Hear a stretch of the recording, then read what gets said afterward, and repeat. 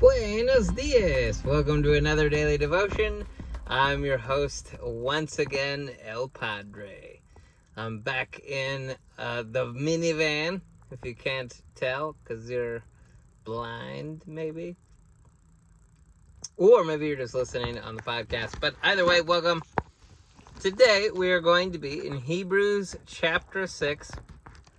This is a wonderful and a wonderfully divisive chapter, depending on how you interpret it. So let's jump on in. If you haven't read it already, please go ahead and do so, and then come back.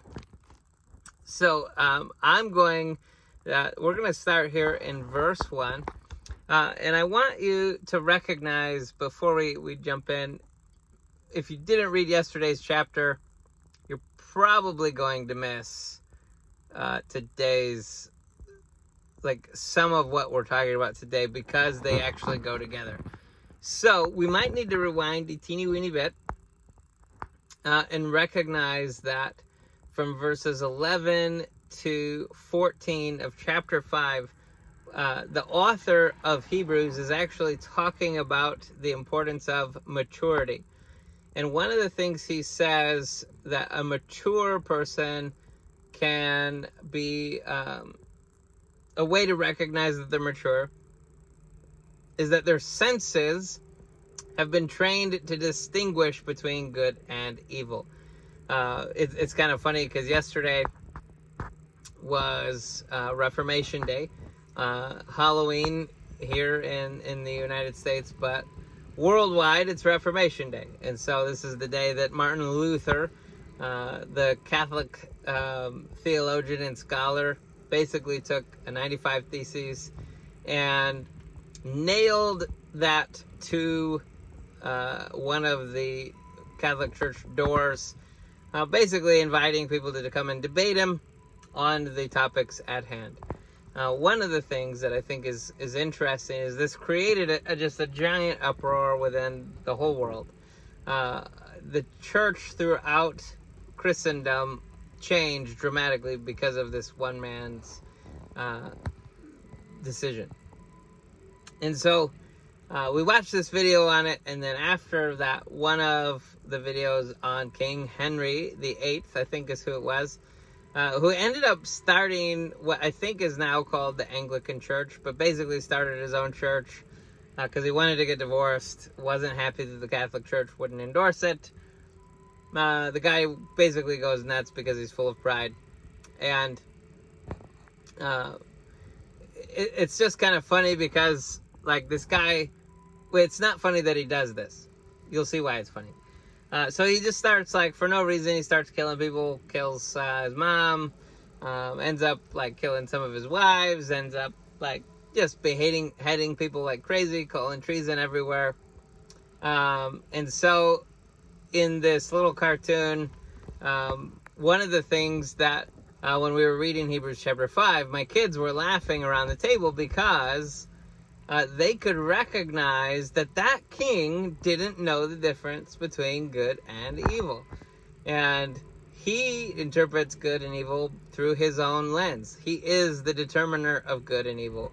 And my kids and us, our whole family, the way we determine what is good and evil is based on Scripture. We don't get to make up our own rules for it. And so it was just funny because my son Gideon in particular was like, ha ha ha ha ha, I'm more mature than that king. And so today, as we lead into chapter 6, this is the topic at hand. It's maturity. It's the ability to determine good versus evil. It's important for the believer to not just be mature, but to be maturing. Therefore, let us leave the elementary teaching about Christ and go on to maturity. I think it's interesting here. So the word Christ, it's the Greek word for Messiah. The author here of Hebrews is basically saying, let's leave the elementary teaching.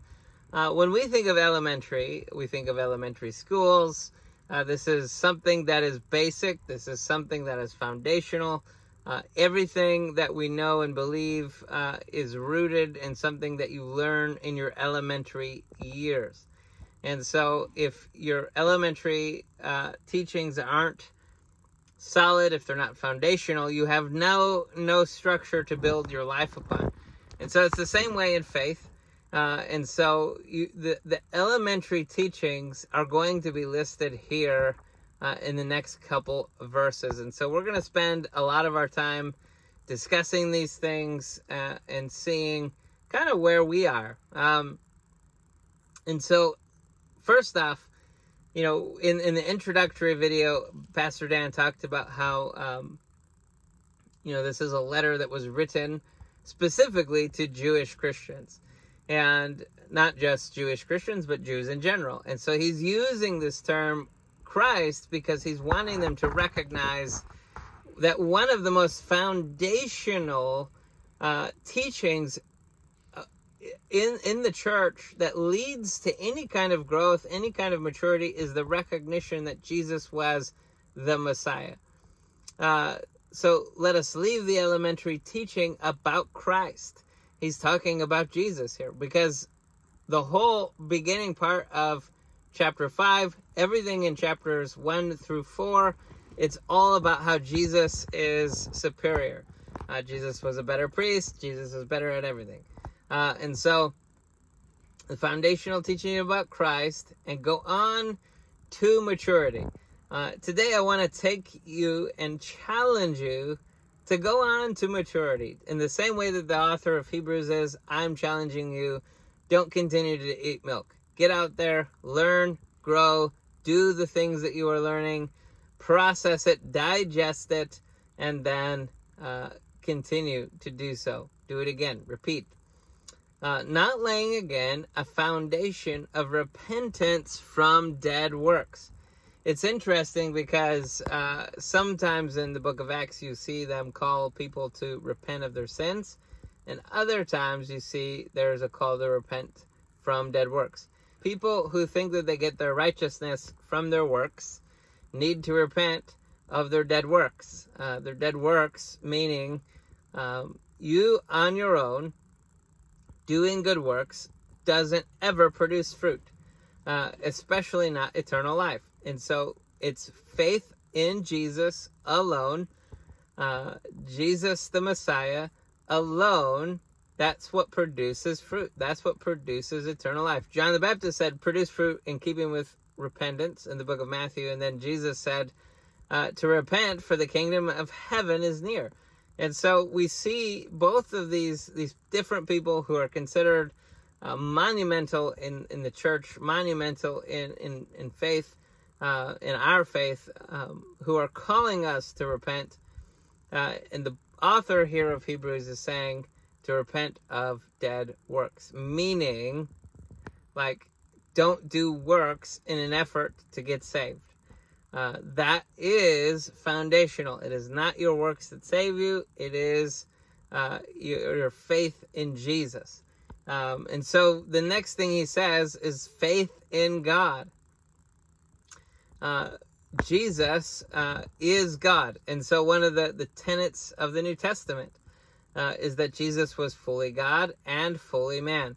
And so we see here that one of the things that we have to recognize as in an effort to grow is God. Who is God? What are the characteristics of God? And is my faith in God? If you go with me real quick, I'm holding my Bible with two hands. So we're going to jump over to Hebrews chapter 11 for a second. He says this in chapter 11, verse 1. Now faith is the reality of what is hoped for, the proof of what is not seen. It's interesting because there is proof for what is not seen, proof for what is invisible. And I think that this first off, like, Christianity isn't an evidence-less belief system. There is evidence for it. And faith in God isn't this just like evidence-less belief. It is faith in God. Why? Because there is evidence. There's good evidence. There's solid evidence. All creation points to the intelligent design, meaning God, meaning Yahweh, the creator of the universe. Faith in God is an elementary teaching. Also, he goes on to say, teaching about ritual washing. If you have a little thing, mine says, or about baptisms. That is interesting, because you have a baptism of repentance and you have a baptism in Jesus' name, which is what you do when you are saying, like, hey, I want to follow Jesus, I get baptized. And so, there's so much about baptism that I think gets overlooked. The New Testament compares baptism to Noah and the flood. That's such an interesting thing. Why would you do that? Well, because in this, the story of the flood, the things that are unrighteous are what are under the water, and the things that God considers righteous are allowed to be above it. And so it's the same thing, like when you come out of the water, you're righteous. There's the comparison between Jesus. Paul makes this comparison several times where he says, you were buried like Jesus in the tomb. And so the life you now live in the flesh, it's Jesus. It's Jesus living in you. And so the point of a ritual washing is symbolic of what has and is happening in you. And so let's go on. The laying on of hands. Man, there's so much to this. There's no way in the world where we're going to be able to cover it all in a video. At least not just one. But essentially, you see elements of laying on of hands. It talks about the anointing. The laying on of hands passes down authority. You see the laying on of hands when it comes to healing. People they're told to lay their hands on people when they're praying for them. Especially, you see in the book of James, you see laying on of hands, anointing with oil, put together when they're praying for people. You see the Holy Spirit in the book of Acts. Gifts are given through the laying on of hands. You see the Holy Spirit is passed, so to speak, given to other people when they believe, and laying on of hands takes place. And so let's keep going, because otherwise we'll be here all day, I guess. The resurrection of the dead. Man, this is foundational. That you will live again. When Jesus comes back, it says that the dead in Christ will rise first, but then the rest of us are going to join him. The dead in Christ, those of us who are saved, will be resurrected. That's why Jesus said, I am the resurrection and the life. Anyone who comes to me will be saved. Listen, if you are born again, will be resurrected one day. And the eternal judgment. Listen, like, for people who really hate the fire and brimstone-esque sort of stuff, you just got to deal with it to a certain degree, right? Like, it's not the only thing but it is foundational. It's important for us to recognize eternal judgment is going to come. And if you are saved, you don't have anything to worry about. You're going to be eternally judged based on the good things that you did. You will be saved. Jesus' righteousness will be credited to you, and you'll be able to stand there pure, spotless, and then you'll be judged and then given a reward based on the good things that you did. And then everyone else is going to be judged, and the bad, the people who haven't been saved will go to hell. And it's an unfortunate reality. But the reality is they don't have to. Nobody has to. You can choose to if you want. I don't recommend it, but it's there. And that is foundational. Listen, if you have churches that do not teach in eternal judgment, the reality is they're not very mature. We'll just say that. And we will do this if God permits. He is closing out this thought saying that we will teach these things if God permits. And listen, the only way the permission is going to take place is if people are able to process it. And you got to leave things at a basic enough level. Eating the milk, if they aren't starting to process a little bit heavier things like applesauce, they're never going to get to a steak. And so here we see the author of Hebrews is saying we will do this if God permits. It's like another way of just saying, like, look, we're hoping to get there. So that is the conclusion of today's passage. Thank you so much for joining us today. Our hope is, as a channel, our hope as a church, the reason we exist is to grow mature disciples. My hope is that these videos are helping you to grow into a mature disciple of Jesus Christ.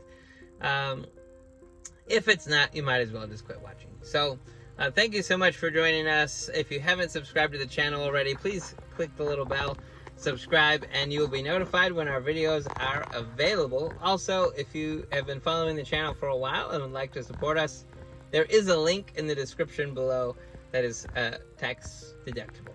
Thank you so much for joining us today. Peace out, Girl Scouts.